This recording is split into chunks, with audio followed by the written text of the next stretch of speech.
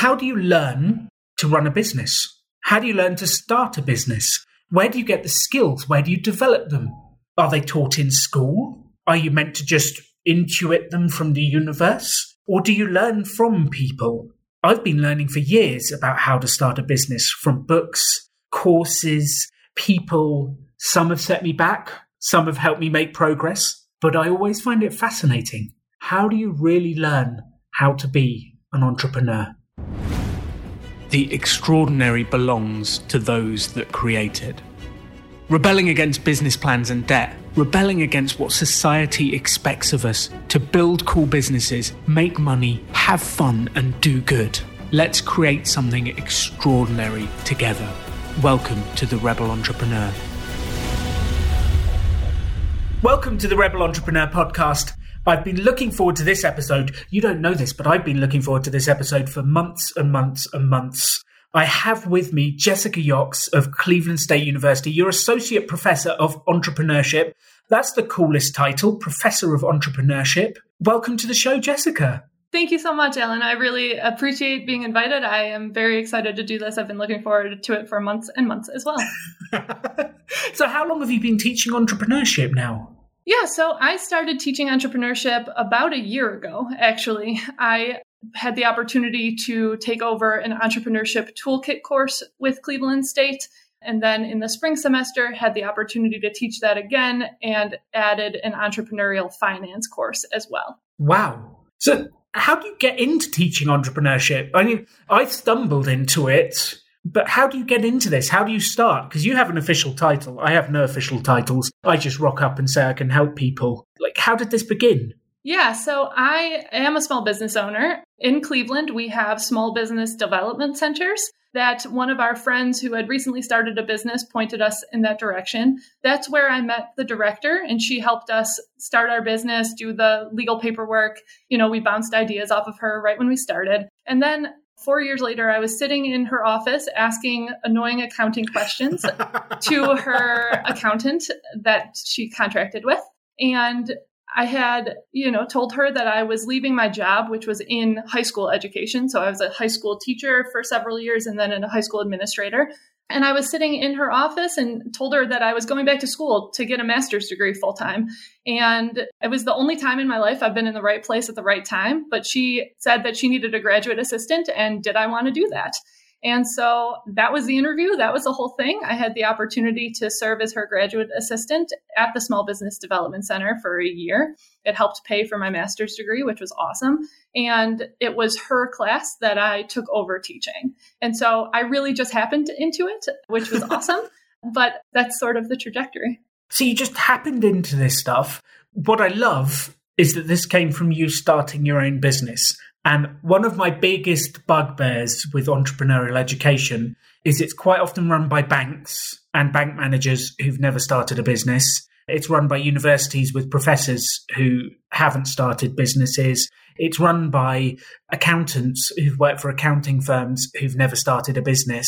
But you've actually built a business. You've actually done that. What was the business you were building as you've stumbled into this? Yeah, so the business that my husband and I run is 2-1-Fix Bicycle. Good promotion. Yeah, it's a mobile bicycle repair shop. And so we set appointments to go do bike service right at our customers' homes or places of business right on the spot.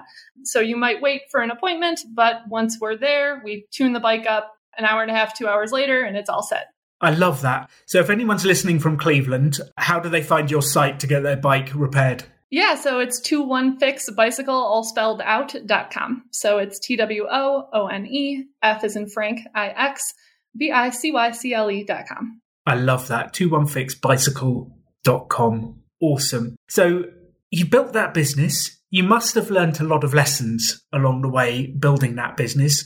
What did you learn? Because you do that with your husband. Is it your husband you run that with? Yeah, well, at the time he was my boyfriend, which was risky, but we were, ready to take it on. We weren't at the time going for like bicycle domination. We just wanted him to like his job. And it was time for him to leave the shop that he was working for. And we interestingly did approach that shop to purchase, but that didn't seem to move. And in that time, we were able to convince ourselves that mobile was the way we wanted to go. And so we put the things in place. There are tons of lessons that I learned along the way, especially how to work with your significant other. Probably like a year into it, I got asked if I would speak about working with your significant other and advice. And I was like, I don't know. I have none. It's hard, But we've gone through the paces. We're now married and we're in our 5th season of business. I love that. We're now married and we're in our 5th season of business. It feels like they kind of tie up there some way. They certainly do, yeah. I feel like there's an episode idea here that Katie should come on the show and your husband should come on the show and we should talk about working with your significant other, because I think that's something that a lot of people, even if you don't work with your significant other, if you run a business, you work with them, even if they're Absolutely. not directly in it. 100%. 100%. Yeah, no, it would be an interesting episode. There's lots of lessons there. So here's a question. Are you glad you weren't able to buy the bike shop at the start, or do you wish it had gone through? No, I'm glad. I think that we picked something that really aligns with the issues that customers were experiencing in the industry. And so we found the thing that people complained about the most and found a solution to get through that. This was all before I found your content, but we started with just like a Ford Explorer that was very old and neared the end of its useful life. But we didn't want to invest really that much in the business until we could prove that we could make something of it. And so we were very bare bones for the beginning. And then once we had 2 seasons under our belt and we thought, all right, this is actually an idea, this is actually a concept, this could work, that's when we started to invest further. I love that. I guess in terms of things that we've learned along the way, we didn't start with a business plan. We didn't do any of that. We just decided to try it and see what happened. But I think that in doing so, we definitely had a vision for what it would look like, and it looks totally different. And I'm very grateful that we didn't spend as much time thinking through all of the different pieces and parts. And that certainly has had consequences, and we've had to really think on our feet sometimes, but we just started. We just did it. And I had like a snow day from school and I built the website. It was just like, I'm going to get really good at Wix today. And I finished it at 9:30 p.m. I don't know how to use Wix anymore. It's fairly static, but that was it. That was the end of it. I love that. So you just built it. You just got it out there. I did have a question just from the start of that. You said you found out the biggest problem in the industry and then fixed it. How did you find out? Because that's one of the things we say to everyone is find a problem and fix it. That's entrepreneurship. Find a problem, fix it, charge someone for it. How did you find out the biggest problem in the bike world? Like, how did you find that out? And how did you know what to offer? Sure. So my husband did manage a shop. And so how at least it works in Cleveland is you have a bike problem, you bring it in, you drop your bike off, and then the bike physically holds its place in line while it's waiting to be worked on. Mm-hmm. So if you have a 3-week wait, right, if you're 3 weeks behind, that bike is just sitting there for 3 weeks. Well, we have a 3-week wait, but you can be riding. If you don't have a massive repair that needs to be done, if you just want a tune-up, you just want it to work more efficiently, that's great. You can keep riding, and then we'll show up at 2:00 on a Tuesday and take care of that for you. The bike itself doesn't have to be present in that waiting process. I love that. And that's exactly what Katie and I found. We also found it was very annoying taking it to the bike shop. You take time out of your day, you go there, you drop it off, you then have to pick it up. Like, it's just a pain in the... It's just a pain, that yes. process. So you've made it easier for people. You charge them, you rock up at their house. So you 5-6 seasons into this, and you say seasons, I assume, because bike work mainly happens in the spring when people are getting their bikes ready for the summer. Is that correct? Yeah, we consider our season like mid-March to mid-October, and we are working on being nomadic in the other times. And so we don't necessarily we want to go out and ride too. That's a thing that we'd like to do, but we don't really have time in the summer. So we're planning on leaving for the off season. Then you can go to warmer climes and cycle yourselves exactly. And then come back and work. I love that idea. You can also take advantage of geo arbitrage and earn in dollars in Cleveland and then go and spend them somewhere else warm. What a wonderful idea. Yeah. So you built this business. You started it that way, which I love. Then you get this job teaching entrepreneurship. That first year of teaching entrepreneurship, did you have a curriculum to follow? Were you just sent off? Here you go, here's 6 people, teach them how to build businesses. How did it work? Yeah, so I had the former syllabus and some idea as to what sort of the course description, what the students saw that they were enrolled in. That being said, I am a rebel in sort of all things. And so if I'm going to teach it, I want to teach the content that I feel is like real and relevant. And throughout my time as a graduate assistant at the Small Business Development Center, that was when I found your content. And it could not have aligned more perfectly that the Rebel Entrepreneur podcast was released during the first semester that I had the opportunity to teach. And so, first of all, perfect. Second of all, it's COVID. I don't have any in-person classes. And so instead of listening to me talk about entrepreneurship 2 times a week for a couple of hours, I brought in Cleveland-based entrepreneurs to tell their stories, which were often more traditional. And then I had the students listen to Rebel Entrepreneur content and also lean on the now Rebel Business School content. They had to read all, different articles and respond to prompts and things of that nature to have an alternative view of what it means to start and run a business. I love that. So the podcast, that first season of podcast became some of the content that then the group of students and you discussed afterwards. What was it like discussing the 5 ways to build a business with no money with those students? What happened to the students? How did they feel? Because they've come to a university to learn entrepreneurship, which comes with some expectations. Yeah, definitely. So I think that the initial thought, especially with that particular episode, which I love so much and blew my mind the first time I listened to those principles, I don't know why, but it always goes to is this illegal?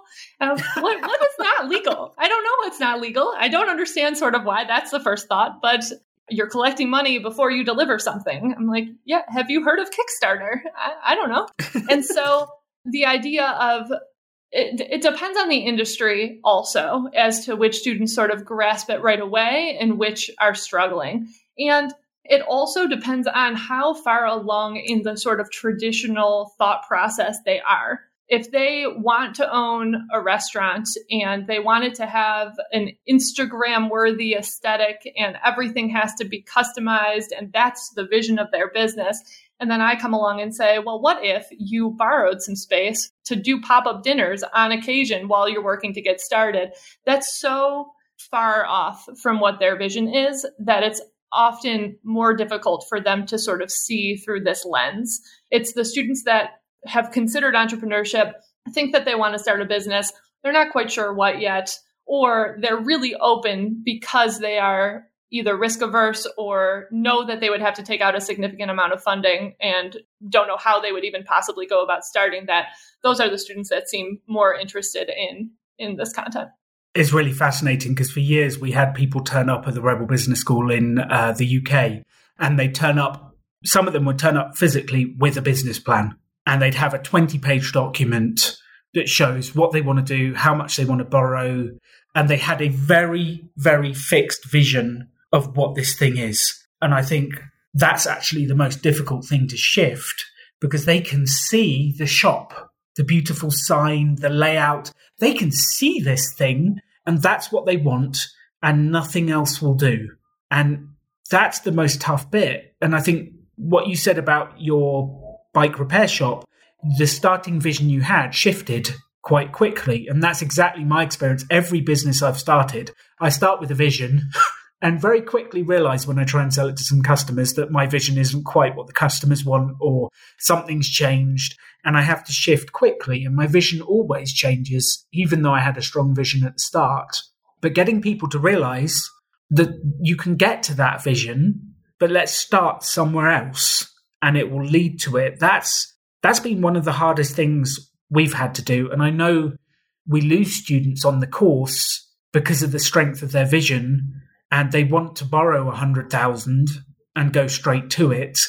And I keep saying this is hugely risky. Test it, do a mini experiment, sell something first. If you sell something, you know it works. And yeah, I find that really difficult to shift those. I think after 2 weeks with me on a Rebel Business School course, like you get battered into submission and have a go at trying something else. Yeah, how have you helped people to widen their vision? Or do some of them they're still hanging on to that vision?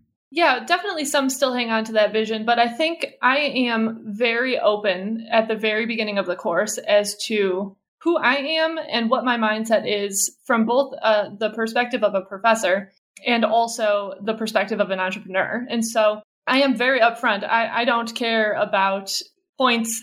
I just want you to engage. I want you to learn something. And that was true when I taught at the high school level and also now.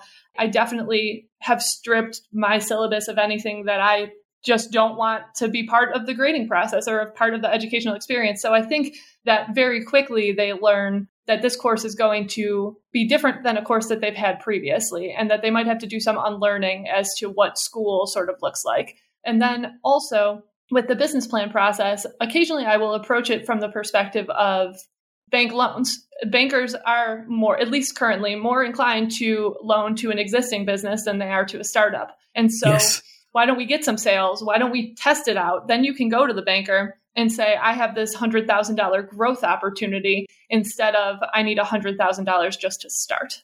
I love that because you're exactly right. Like the riskiest thing in the world is to lend to a startup, but there's lots of pressure to lend to startups because we want to increase startup rates within the community, within the countries. We want to build startups. So the obvious thing is to make money more widely available because it takes money to make money. You need money to start. That's the general belief around business. And I do think it's still the general belief in the population that it takes money to make money. I mean, do you come up against that? Does that belief affect your courses? Definitely, especially when it comes for the discussions and examples in the area. I think that very infrequently students see or notice things that companies are doing. But for example, when we started, popped up at a local farmer's market. All of those businesses are testing their products. That's what they're doing. And so being able to point to examples of people who are actually doing this, even though it might not be broadcasted, right? It's not something that they're advertising. We're just testing out this concept. But in reality, for lots of these people, right? But for a lot of these people, that's what they're doing. There's a local company that set up at farmers markets with, I believe it's homemade dog food. And they have since expanded and they have a delivery service and they have a storefront. And, that was their test. They tested it out, whether that was what their intention was or not. But that allowed them to expand. And so being able to point to those different examples in the area, and I have seen, especially with COVID, more become available for me to point to. I think that's when the resistant student starts to understand that this is not that foreign. It just might be framed differently. And I think people are out there running experiments all the time, but you'd never know. I'd never admit it. I just try and sell something. If it sells, I've got a business. If it doesn't, I pretend it never happened. Absolutely. Yeah. Entrepreneurship, ladies and gentlemen. Here we are. There's been so many I've tried.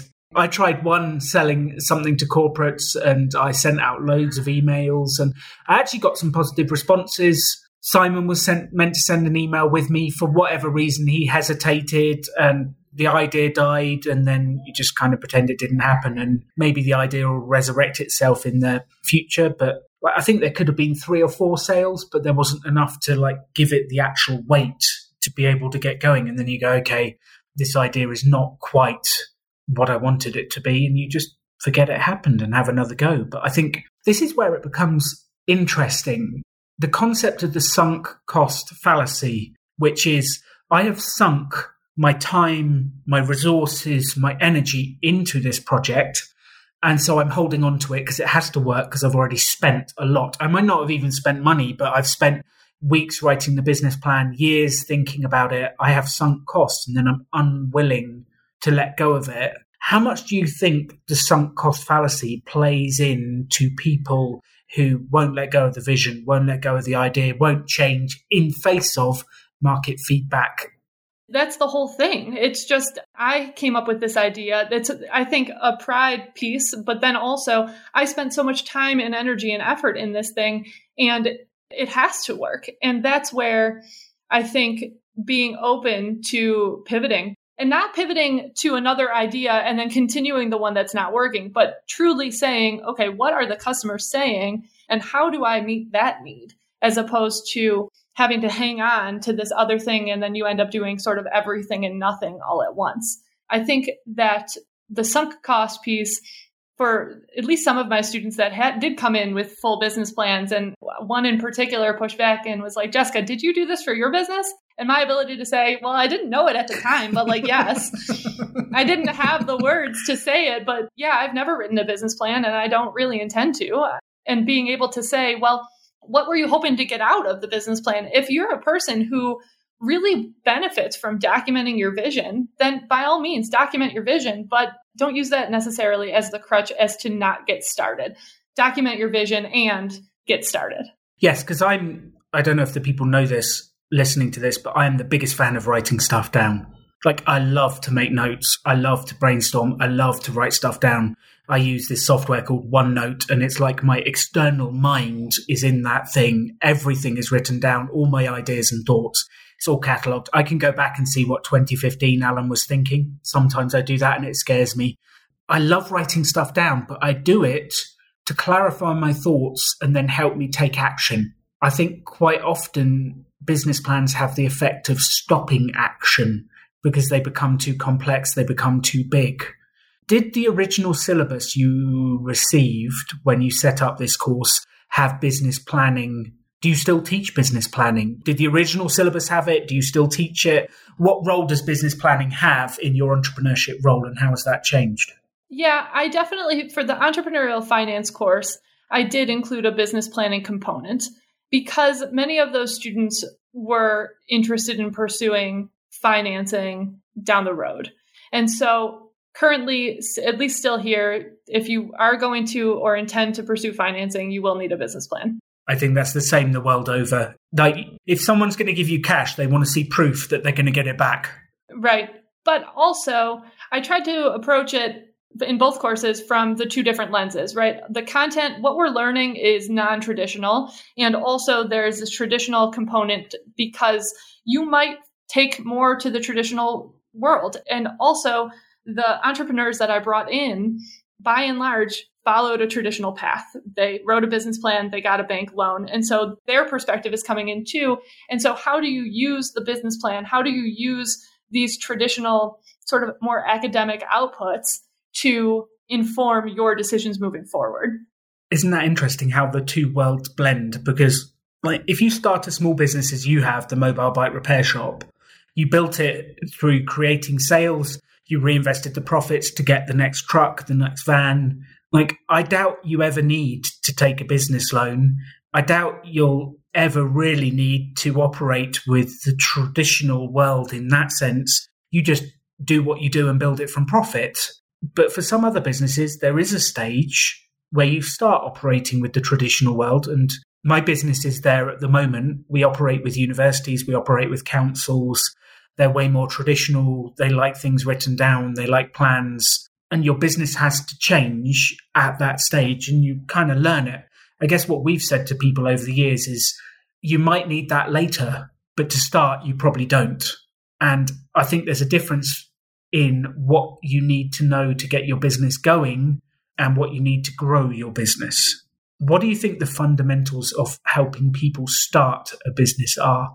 Like, what's the key things you think, if someone's coming to you, what do they really need to know to get going? I think in order to get going, they need to know who their customer is and why. What problem are you solving and for who? I think that there are often business owners that, at least through the Small Business Development Center, that come in that, you know, they're going to start a bakery. And that's great. And that's because they have a skill to create delicious baked goods. And I'm all for delicious baked goods. But what sets your business apart? Why would someone choose this bakery in this location or try this particular pastry? What sets it apart? What problem are you solving that exists in this area?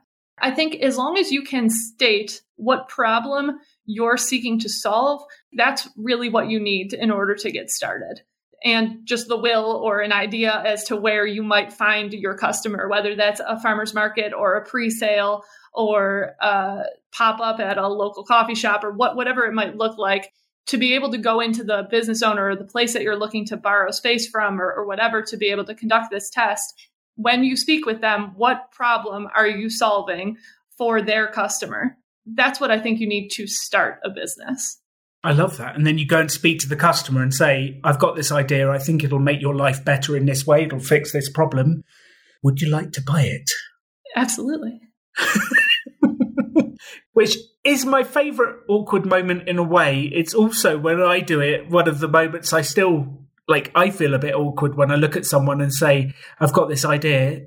Are you in?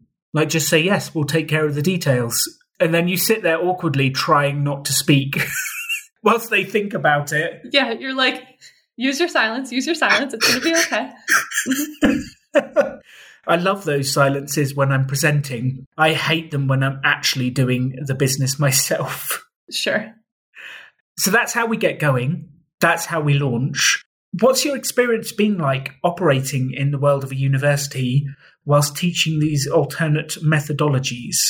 Yeah, I think that I have a unique experience in that I was essentially given the opportunity to create and teach what I'd like, but I'm not certain that I consistently align with the vision of the university, in that sometimes there are different contests or pitch programs or things of that nature, and I have not yet incorporated those into part of my course. And I think that is it's an interesting world that I'm living in, because I am an entrepreneur. I do have this experience. I do consult with other small businesses.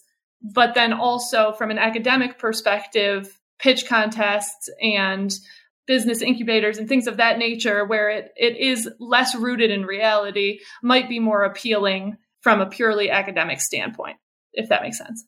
It does to me. I'd love to know your thought, because every university I speak to, pretty much every traditional organization I speak to that wants to work with me, says, can we run a Dragon's Den or a Shark Tank? Can we run a contest where we get a panel of judges, everyone lines up and pitches, and we'll give the winner $1,000 or whatever it is, pounds, dollars, anything like that. We'll give them some cash. What's your opinion on those? Because I have a fairly strong opinion, but I want to know yours before I... Yeah, I have a fairly strong opinion as well. And I think it is because I come from this perspective where just do it, just go out and try it. And so I find I take much more pride in the fact that my students actually tested out in real time, real business opportunities that they intend to pursue in my class, as opposed to spending a weekend developing a business that they don't actually have any intention of running. They're just interested in a contest, and they're interested in learning the entrepreneurial experience. But I don't think that that's something that is cookie cutter, that you can sort of say, this is what it is to be an entrepreneur. Let's start with your business plan. When I know several business owners that just start, right? My entrepreneurial experience did not involve a business plan. It just involved giving it a shot. I find this fascinating, the whole bit about the pitch contest, because I struggle with it as a judge. And I've been a judge on the Henley Business School one, the Reading Business School one. I've been a judge at lots of sort of entrepreneurial contests. And I struggle at it because there's two thoughts going through my mind. One is, I don't know if they're going to be successful. Some of the weirdest businesses that I never would have backed have been hugely successful. Who knew painting a face on a stone and giving it a name would have made you $1 million in year one? Who knew doing zombie fitness training was a thing? Whatever it is, there's crazy ideas I never would have backed because I never would have bought them. The two views I have is, would I buy and would other people buy? And I'm kind of sitting there as a judge trying to predict what the market wants. And I know every time I try and make a prediction, I get it wrong. I'd rather let the market speak for itself. So a true test of entrepreneurship would be to take each business and put it in front of the market they want to sell to, and the person who gets the most orders wins the contest. That would be a true test of your business idea, rather than a judge trying to predict, is this going to sell or not? And even the Dragon's Den and the Shark Tank people, they only have a 50-50 success rate of predicting whether those, and these are the billionaire, the millionaire people that we all think, they know so much about business, and they do, but they still can't predict the future. They can't predict the future. Interestingly enough, there was a Dragon's Den business that was one of our primary competitors in the mobile repair space in Cleveland when we started. And that business is that parent company is still in business, but the Cleveland subsidiary is not. So I don't think it's Cleveland franchise, not subsidiary. But yeah. I love that. So you crushed the dragons and the sharks. We should rename you something even better. What's better than a dragon or a shark? I don't know, like a velociraptor? Is that? Oh, the velociraptor cool. Biking business. That's so cool. I love that. But it's fascinating. Let me share a short example with you, and I'd love your thoughts on this. I was judging an entrepreneurial contest, one of these exact things we're saying. And there was one business that had an automated pet feeder, and that was their business. They'd mocked up a demo. They'd done some projections of the British market, the standard thing. The British market for pets is worth X. Therefore, if we secure 5%, we can be $1 billion company and all the rest of it. The standard predictions every entrepreneur makes. I'm not a huge fan of those. But anyway, that was one business, but they'd never sold anything. It's just an idea. And actually, as I was sat there watching the contest, I just opened up eBay and typed in auto pet feeder. And there was like 5 available from China for half the price of what they were saying. And then there was another kid. He'd built a YouTube channel. He'd had 70,000 subscribers. It was in music and stuff. And he'd launched a clothing brand. And that clothing brand, he'd started to sell sweatshirts, hoodies, that sort of stuff. And I can't remember what he made in the first year. It was 50, 60,000 pounds profit in the first year. And the kid had made real money. And then we go back up and all the other judges are saying, we think this pet feeder has more potential. Like the YouTube channel is one guy, like how's that ever going to grow? Like, well, he can grow it. He'll just build the channel and sell more shirts. He'll produce his own line. He'll do this. And they go, yeah, but this thing's more investable. And going, well, just because the other guys, why does he even need your money? Like he's making his own money. He doesn't need any of your money. So actually, I think he's a better business. And we had this huge argument.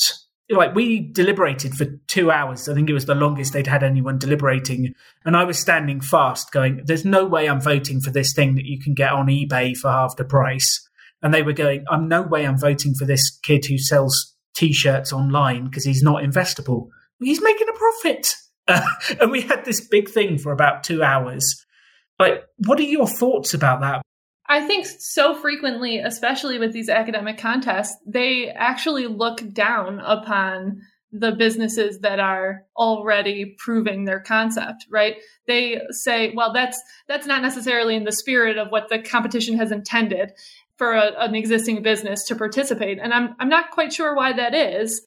If there's someone who already has an audience, already has the customers, and has proven their concept, I think that it's this idea of a fantasy business that you and I have both shared today is going to change. Even if they do operate, it will most certainly alter in the intended vision and what it looks like compared to like real life and what it looks like to really start a business. It's this like perfect vision of what it is to start and run a business. And it's usually a corporation and it's usually investable and there's usually rounds of raising money.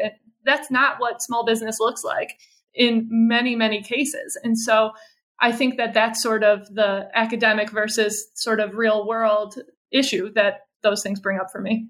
And I think in the UK, we have this thing that I've been involved in where the institutions, we did a lot of work with the government and they were looking for those investable companies that would hire 1,000 people. So you build a big business and you hire 1,000 people. And we were coming at it from the other end of, I don't want to build a giant business. I want to help 10,000 people make their own money and they'll all do it individually by running bike stores and bakeries and random little things, because actually 96% of the economy is made up of these tiny little businesses. So let's stop trying to find the unicorns and let's start helping everyone trying to make their money, because if you help those people, you'll make more of a difference in the economy. And we were just coming at it from such different ends. And I think that's what caused a lot of our battles in the early days, caused a huge amount of our battles. That makes sense. As a bike shop, we applied for a pitch contest, I think in like 2018, and it was a Cleveland program. And I thought, if I can pitch it well, we are expanding. We are increasing. And I think that if I could pitch it well, maybe we'll win the grant.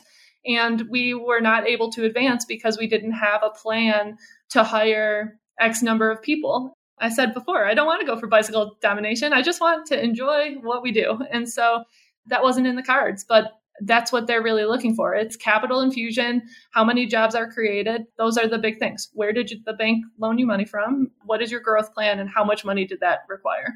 Well, that's really interesting because, so for you, you've built this bicycle business with your husband on the side. It's working really well. And I didn't mean your husband was on the side. Sorry, that sounded wrong. But you know what I mean. Yes, I know. Yeah. You've built this bike business and there's a potential that it'll make enough money in the season that you can have the off season to go and cycle round wherever you're going, Ecuador, Colombia, Brazil, who knows. You go and cycle the world and enjoy it.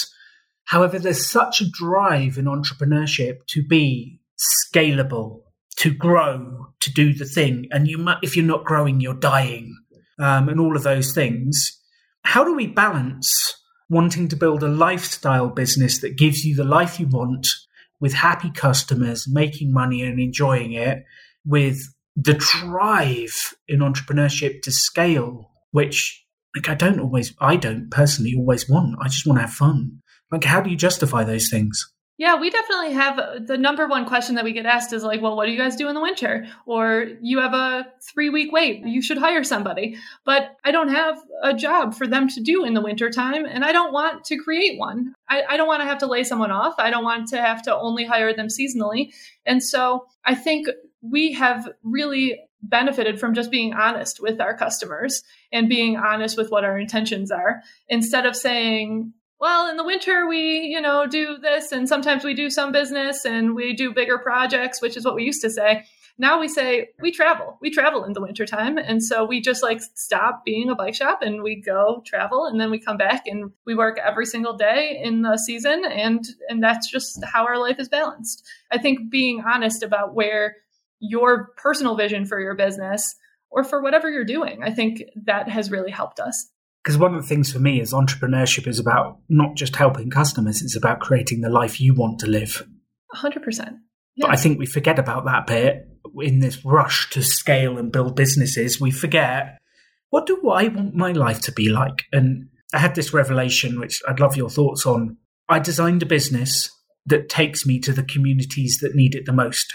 So I'm traveling around the UK, going to the communities that need my support the most, which is incredibly enriching. It's amazing. But after 6 years of doing it, and in the 6th year being on the road every single week, traveling the country, leaving at 4 a.m. on a Monday and returning at 8 p.m. on a Friday, not seeing my wife during the week, it got to me. And I was driving to make money, scale, build, doing all of that, but at the cost of my health and my life. Simon and I actually had an emergency meeting once based on the fact we were both getting fat. We were getting so fat traveling around the country. So fun. We had this emergency meeting of, if we keep going like this, we're going to be the fat, bald 50-year-olds in an expensive car dying and not really making any difference. And we had to make large lifestyle and business changes. Yeah, what are your thoughts about balancing the desire for growth and the impact or the cost? It's interesting that you asked that this year, because the bike industry as a whole really exploded in 2020, right, with the COVID crisis. And so we were working 15-hour days every day, and it just is not sustainable. And so this year we've made some tweaks to our business to be able to say, we're going to start at 9:30 and our last appointment is going to end sometime between 6 and 7. And that's going to be okay. And if we make less money this year, that's going to be okay, because maybe, we live a 5-minute stroll from Lake Erie, and we both were reflecting on the fact that we didn't go to the lake last year. We literally live a 5-minute walk from the lake, and we just didn't go. And so we've been to the lake more this year than in any other season, and we're still very busy and we still have a wait, but it's worth it for our sort of mental health. And if we're going to do this for much longer, we need to sort of figure out a way that it works. Yeah, you have to figure out a way that it works. You need to be healthy. You need to have time to walk with your friends, your partners, experience life. Yeah, there's more to life than work. And I think we used to get caught up in the fact that it was a seasonal business. So we'll just work really, really, really hard for 180 days and then we'll get some time off. For 180 days. Just that sentence, we'll work hard for 180 days. Right. That's not a real thing. You can't, we've tried and we did it for a couple of years and now we would like to do that differently. And so I think that being willing to make changes and to know that our numbers might be lower, and that's okay because we had more time together, we had more days off, we were able to enjoy more of these months. And then, maybe we'll figure out something to do a little bit in December as opposed to just going so hard until it was time to be done. I love that. I do think it comes in seasons because when you start, you are excited, engaged. Like if you're listening to this now and you're just starting, like go full out, enjoy it, like Absolutely. Do it all. And then you get to a stage where you go, I've been full out. I need a break. Sure. And I remember 2015, Katie changed from working at one of the big 4 consulting firms and then she went contracting and she was being paid by the day. And when we had that first contract, she was being paid by the day. Why would you take a day off? And she had a 6-month contract and she worked every day. And I worked every day. We didn't take a holiday and then extended it for 3 months. So now we've done 9 months without taking a day off. But we're worried that it's not going to repeat. So then we did the next 3-month contract without taking a day off. And then after a year of working every single day, we were like, okay, this might keep going for a while. We probably need a holiday. But 2015 was the year of no holidays. It was also a year of explosive business growth for both of us and our finances. But yeah, I think there's this scarcity mentality of it might not be there in the future, so I better take it now. And I have that. Absolutely. I think that's really present, especially when there's an industry boom. It's like, well, we don't know when parts are going to run out. We don't know when people are going to say, oh, I don't think I want to ride this bicycle that I just had tuned up because I needed something to do. So, you just want to take advantage of that opportunity, but realizing that also comes with a cost, I think was important. Definitely. So I'd love to know, we have some entrepreneurial educators who listen to the podcast. You're one of them. And there's some others too. I'd love to know, what are your thoughts for entrepreneurial educators out there about the best way or the way to help people become entrepreneurs? And if you're listening to this and you think, well, I'm not an entrepreneurial educator, well, it doesn't really matter. You are learning entrepreneurship. So the things Jessica's going to talk to us about, you are learning entrepreneurship right now by building a business. And I think it's fascinating. So what are your messages for the entrepreneurial educators out there about helping people to actually create their own income, get going? Yeah. Well, even my question, I'm thinking, what's the goal of an entrepreneurial course? Right. Well, I think that's really it. How do you create goals and objectives that go beyond creating a document at the end, that go beyond just the academic component? How do you start the conversations? How do you encourage your students to find businesses in the area that might have started from a more unique place or a place that didn't require large amounts of capital infusion? I think that that's really where this starts. Interviewing other business owners, bringing the business owners into my class was game changing. To be able to hear their different perspectives and stories and to hear the students frequently reference back was incredible. And so I think that those are the big takeaways for me. How do you involve the local community in your course, especially if you can pull it off to do it on Zoom? Asking an entrepreneur for 45 minutes on Zoom is very, very different than asking for an entrepreneur to take time out of their day to come down, find parking at the local university, and join your class. I think that taking advantage of the fact that we have all become, it seems, more comfortable with this virtual world, how do you tap into the local environment, hear their stories, and then apply not traditional concepts so that they might be able to take action as opposed to get a grade? I love that message. We always had this idea of building our own permanent business school, which might be happening in the future. But we had this idea of it, you don't get a certificate at the end of the course, you get a customer. And then Simon said to me, actually, you get a certificate and a customer because we can do both. It's not mutually exclusive. but leaving a business course with a customer. And our desire for what we're building is to be the only business school that you make more money than it costs you attending. Oh, that's an excellent goal. Absolutely. It's definitely our goal in the future. So the final sort of question for the people listening to this who are actually in the process of building businesses, starting, maybe they haven't even started, they've just got an idea and they're getting going. Like, what are your biggest learnings that could help them unlock the next stage of their progress? Like, what do you say to people who come to you that's saying, like, I want to build a business, but I'm stuck? How do you unlock progress and moving on for people? Yeah, I really start with the why, the question of why. And this is something that I learned from the principal that taught me everything that I know about teaching. I would come to him with like a science lesson and go through it, and he would not stop asking why until I came down to like the really true, like, this is what I want the students to learn. And so I think if you want to grow your business, if you want to get started with a business, understanding why you want to make that choice, and then figuring out ways to make your actions smaller so that they are able to be worked out. Instead of saying, I have this growth opportunity and I've already tested my market, but I need $100,000. So I need to write a business plan and I'm so overwhelmed.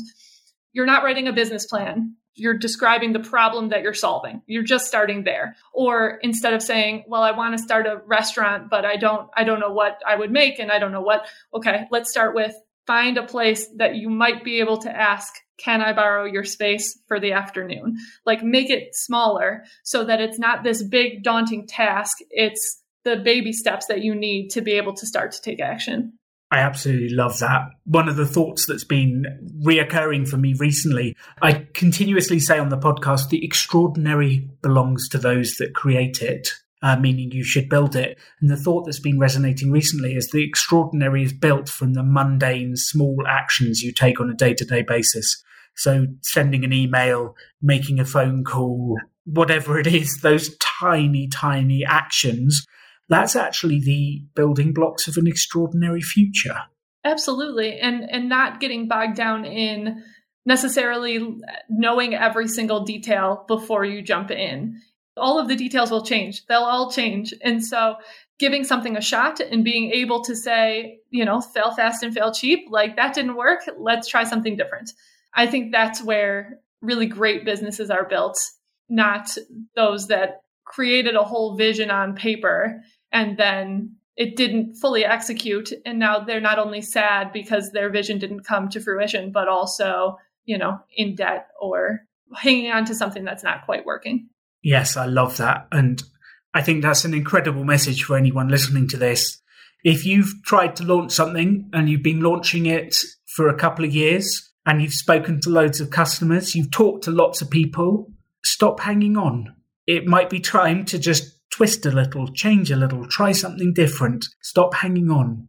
Let go of the sunk cost. Try something new, because it's only with trying something different that you'll get different results. That's a challenge to do, though. How do you let go?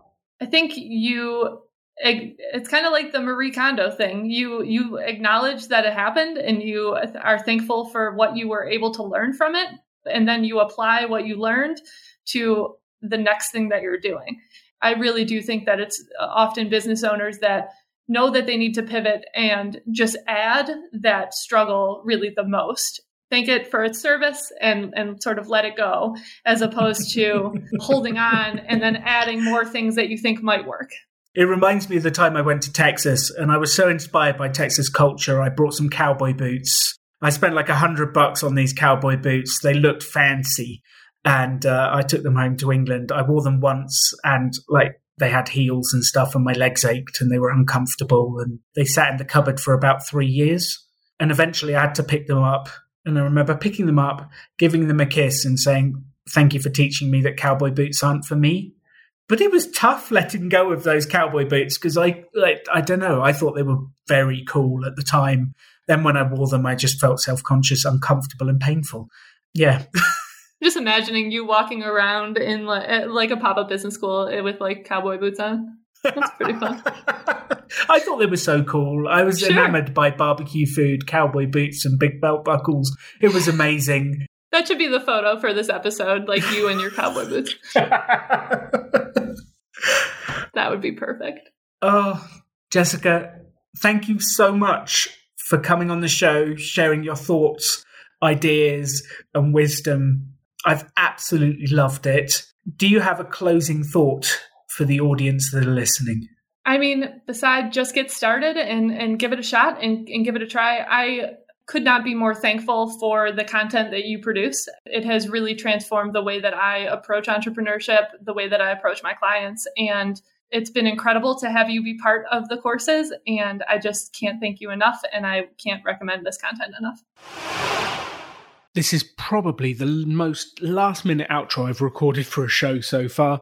As you know, I like to record and plan months up front so I don't get behind, and everything is recorded and released in the right order for you.